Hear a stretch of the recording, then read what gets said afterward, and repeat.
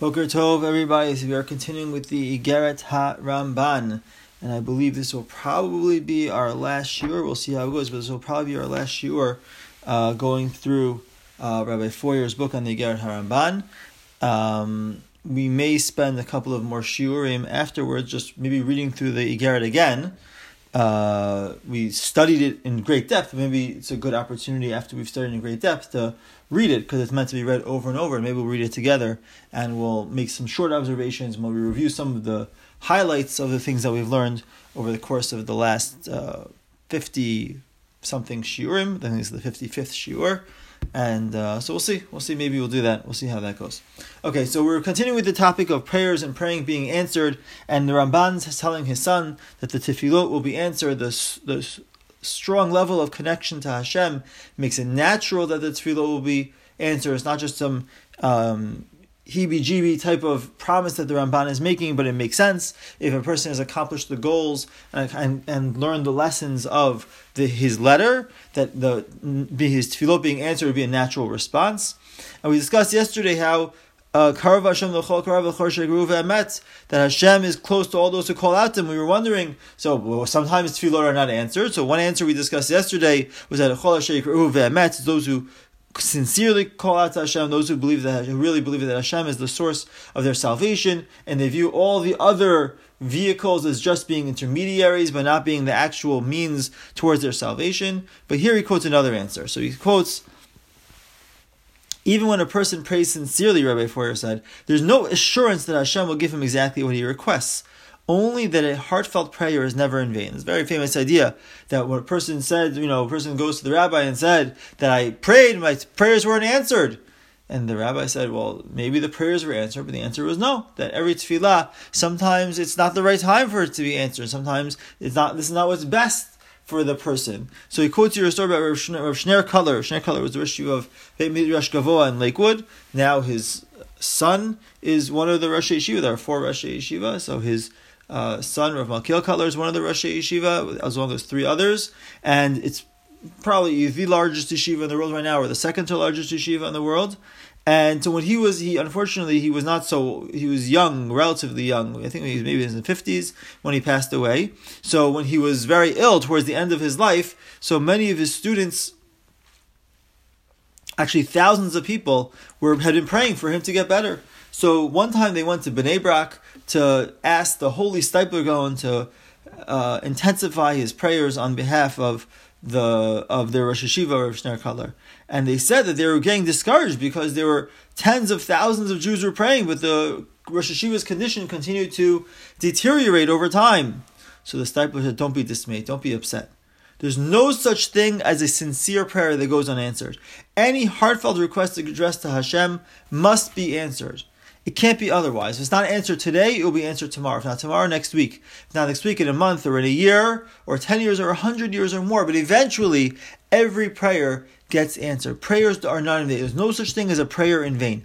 Every prayer, every tefillah makes some impact somewhere in some time. If it doesn't help a person, it will help his descendants, it will help his family members, help somebody else. If it doesn't help him, it will help somebody. It will help whatever it is, some point in the future. Every tefillah makes a difference. We don't know when it will be answered, but we know for sure that every tefillah will be answered somehow, someday. So that was the advice that the Steipler gave to the people. That was the chizuk the Steipler gave to the people who were upset about the fact that their tefillah weren't answered. He told them that your tefillah will be answered. And if it wasn't answered now, maybe it's not the time for the tefillah to be answered, but at some point, the tefillah will help. If it won't help you, it will help your family member, help a descendant, help somebody in the future, will be helped by your tefillah. 2 more points that Rabbi Foyer makes before he finishes the book. Number 1, he says that Ramban says at the end that he assures that if you read the letter, the tefillah should be answered. He gives a very interesting idea that a person should ask that his tefillah should be answered in merit of the Ramban himself.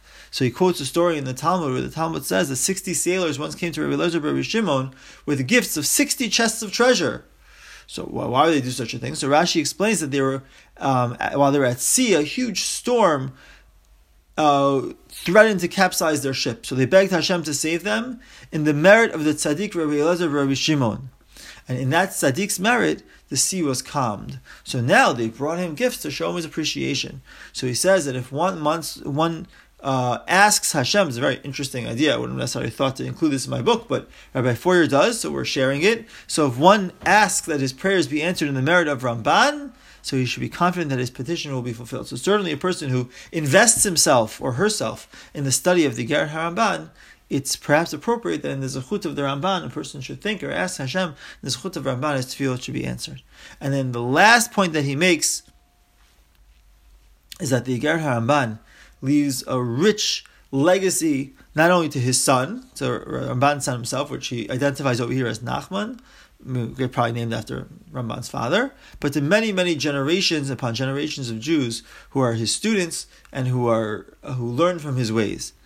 And so he summarizes the message in 2 sentences or 3 sentences. He says, the essence of the message of Ramban is that humility and self-control can enable a person to achieve tranquility and peace of mind. That's a beautiful summary of so much what Ramban has to say in this letter. Humility and self-control enable a person to achieve tranquility and peace of mind.